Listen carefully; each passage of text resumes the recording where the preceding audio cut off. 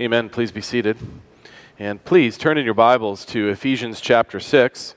I have the passage there for you. Spiritual warfare is what is in view at the end of this epistle of Paul. The buildup has been tremendous. We've been rooted in the person of Christ and his work for us. The sovereign will of God, applying the work of Jesus to us, his children. He has created us as new creations, each of us, as we're born again into this eternal life through Christ, and we are born into a new community, a new society of believers, a spiritual temple, if you will. And we come to the end of this book, and the apostle is setting us up for the reality of the spiritual war that we are all part of. Make no mistake, this metaphor is meant to drive home the reality of the battle that is against us as Christians. The battle against the devil, against our own flesh, against the world, fundamentally opposed to Christ and his kingship. Charles Wesley did a great job framing the content of Ephesians 6 about the armor of God that we've been studying, the readiness we have for this battle. He wrote, "Soldiers of Christ, arise and put your armor on, strong in the strength which God supplies through his eternal Son, strong in the Lord of hosts and in his mighty power, who in the strength of Jesus trusts is more than a conqueror. We've learned of the belt of truth, the breastplate of righteousness, the shoes of the gospel that make us ready, the shield of faith, the helmet of salvation, and the sword of the Spirit, which is the Word of God." That's where we left off. But you know, with this armor on, the armor of Christ, equipped with it, ready with it, there is an attitude we have to have concerning it, a mindset that we have to have. There's a definite deportment needed by Christians in this warfare as we wear this armor, a manner in which we should bear the spiritual armor spoken of here. Prayer, it's not another piece of the armor, but rather it's the demeanor we have as we wear this armor in this warfare. Hear God's word. I will start at verse 16 of Ephesians 6. Our particular focus is verse 18, but we need the full context to appreciate, so I'll read to verse 20.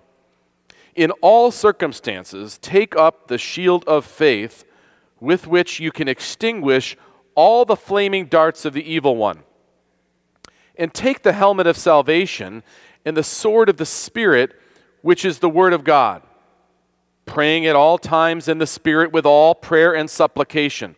To that end, keep alert with all perseverance, making supplication for all the saints, and also for me, that words may be given to me in opening my mouth boldly to proclaim the mystery of the gospel, for which I am an ambassador in chains, that I may declare it boldly as I ought to speak."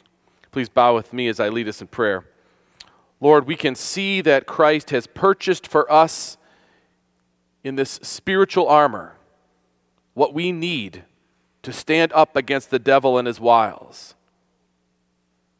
We confess how he has faithfully prepared us for the battle that we are in the midst of. Lord, we also hear the call to be prayerfully alert for this battle. Where we have become sleepy, O Lord, please wake us, rile us. As our Lord challenged, make us to be watchful. Thank you, O Lord, for your word, and please sanctify us by it, for your word is truth. I pray this in Christ's name. Amen. It was several years ago now that I went to a firearms training school, defensive handgun school, several years ago. I've gone there many times since. I've enjoyed it immensely. There you learn how to properly handle a gun, many kinds of guns, but a handgun in particular was the focus I had early on. Now, I had fired many, many rounds over the years, but never any formal training, never with any real concern for methodology or for the techniques or anything thereof. Just wanted to shoot cans, essentially, and hunt. Those are the things I was looking forward to do. But on my first day of training, the instructors taught us a certain stance that we had to take. It was important in presenting your weapon towards the target to have a particular way in which you stood and held the weapon. Now, I had done it for so long wrong that I didn't think that much about what they said, thought I was doing it right, and I stood rather flat-footed. I put my hands out in front of me to make a perfect triangle, held the weapon out in front, and I was ready to shoot. And the first round of this, he let everybody shoot, the instructors did, knowing that people would do this. They wouldn't follow the stance that they had been taught by the instructors there. It didn't take long where he isolated and saw all the problems in the way my stance was, and he walked up to me, and I thought it was just fine. I was hitting the target all right. I wasn't shooting that far away, so I was feeling confident about my stance. Don't tell me about your stance, because mine works just fine. But he stood next to me, and it didn't take long to show me all the weaknesses of it. I thought I was ready, but with my arms outstretched the way they were, he took one finger and pushed my wrists, and it moved it immediately. I had no way to battle against it. He did the same thing against my shoulder. I'm not a small person, and I got knocked back a bit as I was preparing to shoot, and he just used one finger to push my shoulder just a bit. Did the same thing to the other shoulder, then to my back. Showed me multiple ways where one finger, with very little exertion, was able to knock me completely off because my stance was not right. I had great equipment. I had a great weapon. I had a great system to hold all my other ammo and everything else you can have. But one finger would knock me off because my stance was not right. He adjusted my stance by moving my feet, turning my hips, having me bend over a bit, holding one arm closer. This is a defensive stance, so I need to hold it firm and to be able to go up against something if it would knock me. All these things that he showed and pointed out completely changed the effectiveness of the weapon I was using. I would submit to you that the verse that we are studying, verse 18, it provides for us the stance in which we are to take with the full armor of God on. You can have the full armor of God, as we do. It's Christ's armor. He's given it to you. But it comes with instructions for the stance in which we use it, and you will find it here. Look at verse 17 leading into verse 18, and you'll gather the stance. Take the helmet of salvation, the sword of the Spirit, which is the word of God, praying at all times in the Spirit. There's our stance. With all prayer and supplication. It's a prayerful stance.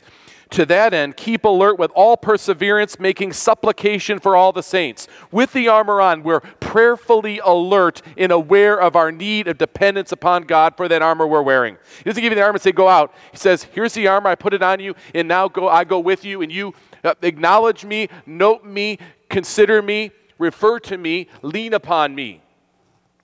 Our stance, it has to be one of prayerful alertness.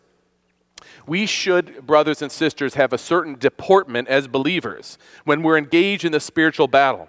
A certain manner should characterize our stance spiritually.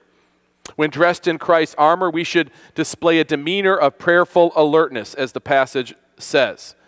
Therefore, we're ready with our stance. We're not surprised when the devil attacks. We're honest about the danger of our own lurking inward flesh, so we're poised for that. We have a true view of the world in which we live. We're not surprised, we're ready. We're on our toes spiritually, expecting anything. That's the stance described. Yes, we have Christ's armor, but we're still asking God to keep us ready. We're taking nothing for granted in the spiritual fight that we're wrapped up in. We're in a posture of readiness. Verse 18, praying at all times in the Spirit, with all prayer and supplication. To that end, keep alert with all perseverance, making supplication for all the saints. In summary, our posture for Christian living, the way we're living all the time in our state of what we might call combat readiness, it might be properly described as prayerfully ready at all times. One commentator said, prayer is not a piece of armor here, but rather the manner in which the armor is to be put on and worn. Prayer is to pervade our spiritual warfare. And we're not talking here of simply formal prayer when we come together in church to pray, whether we read a prayer or have someone lead us in a prayer. Far more than that, much more inclusive. Prayerfully ready. And the reason why it's more inclusive, just look at verse 18. See all the ways in which prayer is described. There's a certain refrain, I hope you noticed it. Praying at all times. Praying with all prayer and supplication. With all perseverance, supplication for all the saints. Do you see how pervasive it is? How multifaceted it is? So we could ask the question, how might we prayerfully or be prayerfully alert in our manner of wearing this armor? Well, let's take our cue from the alls in the text. The first all, verse 18, the very beginning, praying at all times in the Spirit. This means praying at all times that we have a constant demeanor of communication with our Father. It's not only an action of the moment, but it's a habit or a practice or a stance that we have. A lifestyle of prayer. Again, not just the formal times of prayer, but an openness to know that God always hears you as his child in Christ. You know, we see this very stance as something that's characteristic of those first believers. When you read the first descriptions of the early church in Acts 1, in verse 14, all these with one accord were devoting themselves to prayer. It was just a regularity of their community that they would be praying. Paul told the Thessalonians, pray without ceasing. In our passage, praying at all times in the Spirit. It's a constant communion with God as his child, a companionship and a dialogue with the Lord. You know, most of us, at least in our faith tradition, think of John Calvin as this great theologian who wrote technical works of doctrine and theology, and that's true, and they're great contributions to much of what we have come to understand as the Bible teaches it, and he's so clearly explained much of it. He was a key Reformation leader. But what many people fail to recognize and even appreciate, his first love was for the local church and pastoring a local body like this one. And he used to use a phrase or a term, not one that he invented, but one that really came to light in the Reformation era, called coram Deo. And this Latin phrase simply means before the face of God. And I think this describes what Paul's saying here about praying at all times. Coram Deo described the Christian's life. It means before the face of God, and that means we know and have a sense that we live all of our moments before the face of God. To live one's life, coram Deo, is to live one's life in the presence of God. It's to understand that whatever we are doing, we are under the gaze of Almighty God. This means to be aware of the presence of God, praying at all times. To live one's life, coram Deo, it's a scriptural concept. The Lord is omnipresent, and he perceives our every action and thought. Living coram Deo is to recognize that God is ultimately whom we live for. We do not live for others' approval, recognition, or their admiration. We live for our Lord, our Father, praying at all times. One scholar, I think, helpfully observed concerning coram Deo. Coram Deo counters what is taught in the world today. Entertainment media constantly presents a version of life in which God is totally absent. The predominant view of society is that we should focus on ourselves and do what we think is right for us. Popularity, fame, fortune, these are the acceptable pursuits of every person. Go do those things. In contrast, coram Deo reminds us that we live for an audience of one, the Lord God, walking before God and living to glorify him. This will affect all areas of our life. And we should be ready to tell others about our purpose for living for Christ, praying at all times. This is the stance we have with the armor of God on. You know, there's something else attached. You notice in verse 18, praying at all times in the Spirit. Now, to pray in the Spirit, in the context here and based on other passages, it means first and foremost to pray according to God's will. In association with the Word of God, this is how we pray in the Spirit. It's not about a mystical experience or a special prayer language. This has to do with praying according to what God has said is true about himself. We know this is true because of the immediate context. Look at verse 17 again. Take the sword of the Spirit. There's reference to the Spirit. The sword of the Spirit, which is what? The Word of God. Praying at all times in the Spirit. So the Spirit is the one who has authored God's Word, revealed God's will. So we pray according to God's will. That's how we pray according to the Spirit, or by the Spirit. The Spirit working with the Word, working with our prayer, as we seek to align what we pray for concerning what he's revealed in his Word. That's what it means primarily when the Scripture says praying at all times in the Spirit and with all prayer and supplication. We are reliant on the Spirit's aid when we are praying. We are reliant on the Spirit to reveal to us who our God is by his Word, and then we are reliant for our actual prayers. When we can't even muster the words, the Spirit intercedes for us, interprets for us. The Spirit and the Word go together. We're filled with the Spirit as we pray according to the Word. This is the stance we have with that armor on. Submitting our minds and our thoughts and our desires to be mastered by the Word of God. This requires the Spirit of God. Imagine standing there with the sword of the Spirit, which is the Word of God, and you have it drawn and you're looking at it ready for battle, and you're asking God for help with this. This is what it means to be in a stance of readiness with the sword of the Spirit, to be praying in the Spirit, praying with confidence concerning God's promises. Prayer is bringing God's promises back to him based on what he has revealed about himself. When people pray in the Spirit, they receive direction and conviction about people and events to pray for. That's true. The Lord does prompt us as well. The Holy Spirit prompts us and empowers us to pray. Earlier in our service, we read the short question and answer from our catechism about what is prayer. The catechism just attempts to capture all the Bible says and give in summary form. But there's a longer answer that's a little better, and that's the larger catechism, and it adds a phrase. See if you notice it. What is prayer? Prayer is an offering up of our desires unto God in the name of Christ by the help of his Spirit, with confession of our sins and thankful acknowledgement of his mercies. The larger catechism just has one extra phrase. By the help of his Spirit. That's what it means to pray in the Spirit. Barry York, who's the president of Reformed Presbyterian Seminary in Pittsburgh, said, well, prayer then is having the Spirit's breath helping us to communicate, the Son's blood making a way, and the Father's ear attuned to our every plea. Our triune God provides all we need to pray. Many years ago, John Bunyan, the writer of Pilgrim's Progress, captured the same biblical sentiment about prayer when he wrote, a sincere, sensible, affectionate pouring out of the heart or soul to God through Christ in the strength and assistance of the Holy Spirit. That's praying in the Spirit. For such things as God has promised, or according to the Word of God, for the good of the church with submission in faith to the will of God.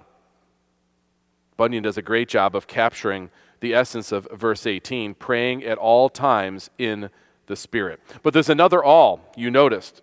And so we move to it in verse 18, praying at all times in the Spirit with all prayer and supplication.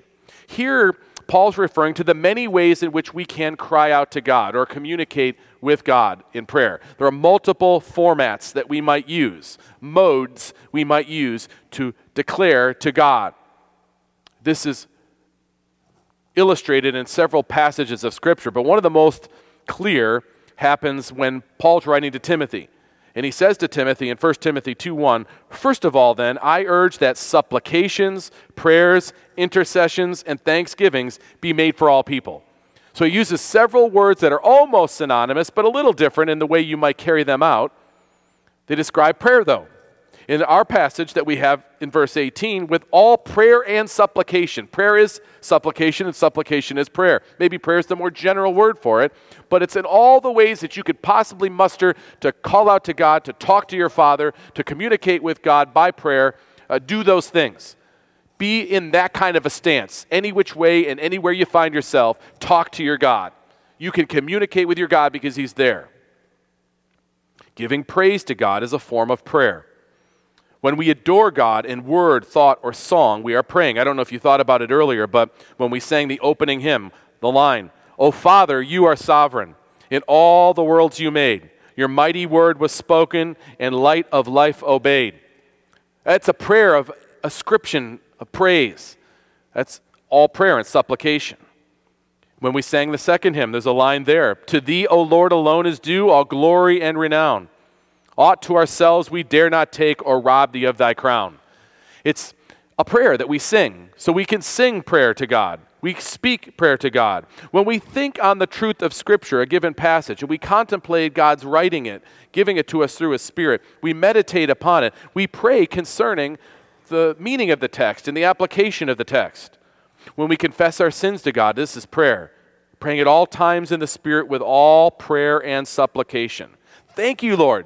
Just a spontaneous thank you, Lord, for some blessing that He gave or something He saved you for. Thank you, Lord, when something happened that could have happened, or that didn't happen that could have happened. This is all prayer and supplication, crying to God when we're in trouble. It's been said that prayer is the language of creaturely dependence. And in all prayer and supplication, we bring our prayers to the Lord. Our posture for Christian living, the stance we should take, is prayerful readiness. That's our combat readiness in the spiritual battle, to be ready and alert, communicating with our God. Praying at all times in the Spirit, all prayer and supplication. To that end, the next all, to that end, keep alert with all perseverance. Keep alert with all perseverance. Jesus said to his disciples, stay awake. And they meant to stay awake. Remember when they were waiting for him in the Garden of Gethsemane, and he said, I'm going to pray for a little bit. And they wanted to stay awake, but their spirit was willing, but their bodies, they were weak. They were unable to stay awake. Be watchful.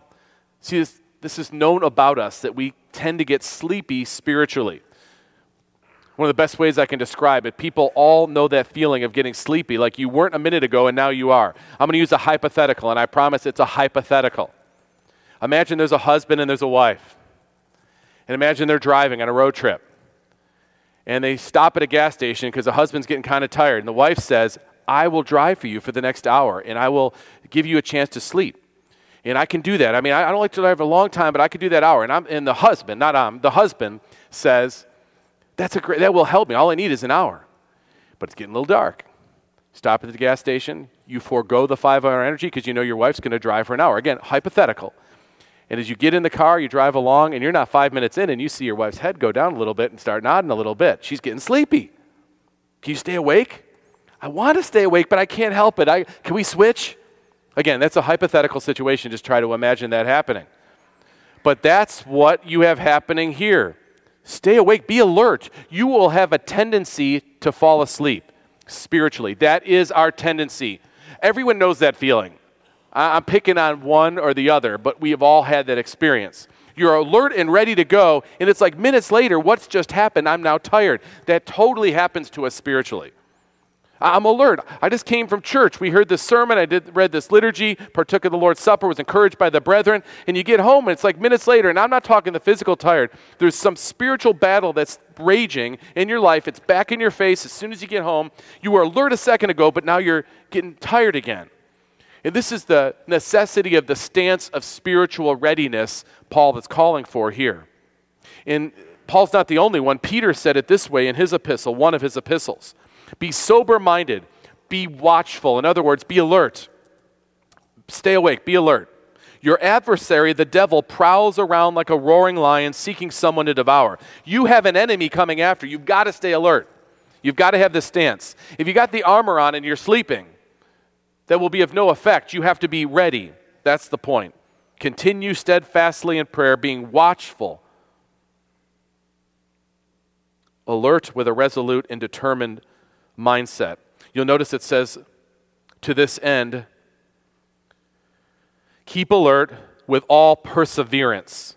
So it's not only that you're awake and watchful, you have a resolution about standing now. Staying in the stance for as long as you have to. As long as the battle is raging, you're standing ready. This has to do with praying with a certain tenacity. A certain effectiveness comes from that kind of persistent prayer, that repeated prayer. Jesus gives a great illustration. It's really poignant to help encourage believers to be praying, asking the Lord for these things that you believe are according to his will. And that's key. If you study the word, or you're sure that the thing you're praying for is not a sin, or it's not sinful, something that would bring glory to God in your personal life or in the world around you, pray for it and keep praying for it. In the illustration Jesus uses in Luke 18, he said in a certain city there was a judge who neither feared God nor respected man. And there was a widow in that city who kept coming to him and saying, give me justice against my adversary. Now for a while he refused. But afterward he said to himself, though I neither fear God nor respect man, yet because this widow keeps bothering me, I will give her justice, so that she will not beat me down with her continual coming. And people would know that kind of circumstance. They would be familiar with that kind of persistence. And the Lord said, making a bit of a parallel, the Lord said, hear what the unrighteous judge says, and will not God give justice to his elect, his chosen, who cry out day and night? Will he delay long over them? I tell you, he will give justice to them speedily. Nevertheless, when the Son of Man comes, will he find faith on the earth? You know, how much do you want this? How badly do you think this should happen for the glory of God? Keep praying for it then. You know, from time to time, people will go and pursue something. They'll ask someone for something. They'll go try to find a job, and a person will say, yeah, we'd love to give you the job. And they'll walk off from it, and then nothing happens. And then you'll say to them, well, don't you want that job? And they'll say, well, I'm waiting for them to call. Well, you don't really want it if you don't call them. Keep calling them, keep bugging them, keep bothering them. And you can think of multiple things like, how badly do you want it? It will be shown by how persistent you are in it. And God's saying with our prayer, be persistent, be ready, prayerful, always prayerful and ready. Keep asking, be resolute. Jesus said in the Sermon on the Mount, ask and it will be given to you, seek and you will find, knock and it will be open to you. For everyone who asks receives, and the one who seeks finds, and the one who knocks, it will be opened unto them. Or which one of you, if his sons asks him for bread, will give him a stone? Go ask. God delights to give us those things we ask for that are according to his will, with all perseverance. This is a rugged stickability, is what I heard or read one commentator say. Sticking with it. Keeping awake, alert, and this is all necessary in a war zone, which is what we are in. We're talking about a Christian vigilance, resolute determination to see something to its conclusion. You have to be ready because you know that the devil's on the prowl. Your flesh is always lurking. The world waits to pounce. Jesus could come back, or you could go home to meet him. So alertness is always to be our stance. Finally, you'll see another all that ends this verse. Making supplication for all the saints. This is intercessory prayer now, not just for ourselves. The focus is off just our own selves, but it's for other believers too. You know this comports well with the book. The book's been building up the unity of the believer, the temple of God made up of spiritual stones that you make up, and we're part of the bigger temple of God outside these walls. Think of the whole church now, the whole church of Jesus Christ, not just ourselves. For all Christian assemblies, this widens our circle of intercession as we are ready in a stance of preparedness in the spiritual battle. So we pray for our brothers and sisters in Christ. We pray for Hope Alive Church right over across the other side of the cemetery, for Blue Valley Baptist just on the corner, for Grace Church on the corner here. The sister churches that we are related to, Christ the Redeemer and Lee Summit, Manhattan Presbyterian for that matter. Our local PCA brothers and sisters in Oak Hills and New Hope and Parkwoods. The other PCA churches in our Greater Presbyterian, Evangel and Heartland, Kirk of the Plains, these churches that are in Wichita.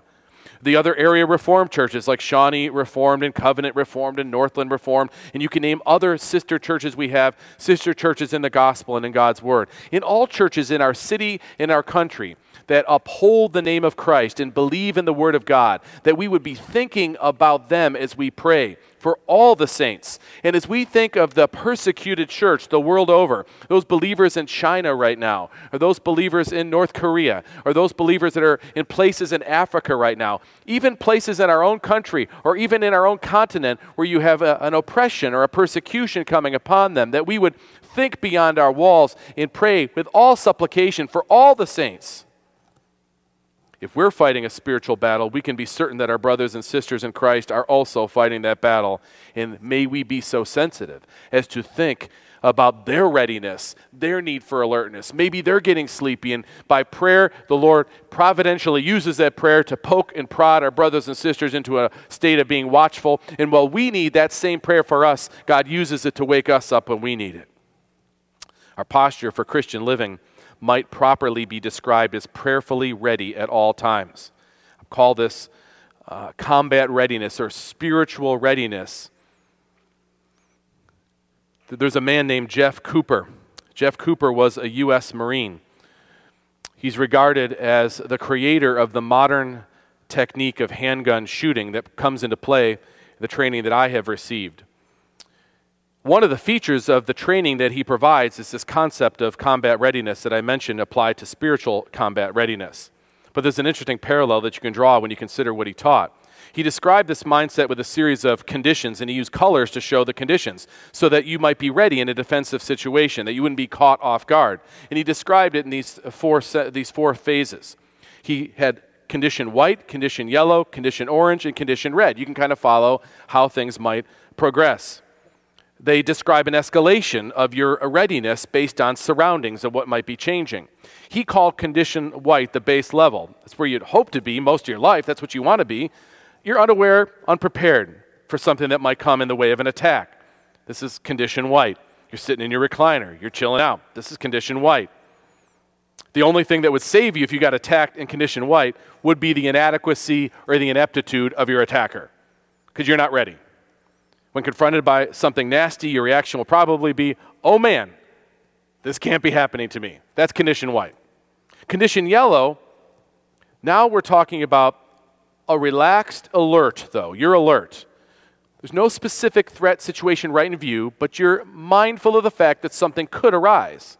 You're thinking today could bring about this kind of situation. You're aware that the world is potentially unfriendly and that you are prepared to defend yourself if necessary. That's the mindset of condition yellow. You use your eyes and your ears and you realize that you have to be ready today. You just have to be. Something could happen. You don't have to be armed in this state necessarily, but you are ready in condition yellow to react to whatever might come. Really, he says you should always be in condition yellow when you're out and about, especially when you're in unfamiliar surroundings among people you don't know. You're taking in your surroundings. You're considering them. You're always thinking, I might have to be ready. I might have to act. That's condition yellow. Then he says condition orange. That's specific alert. Something has set you off. Something's not right. Something's in motion. You know it's a little out of the ordinary. Maybe someone's walking towards you in a rapid pace in a place that this would not be the norm. And so now you're on alert.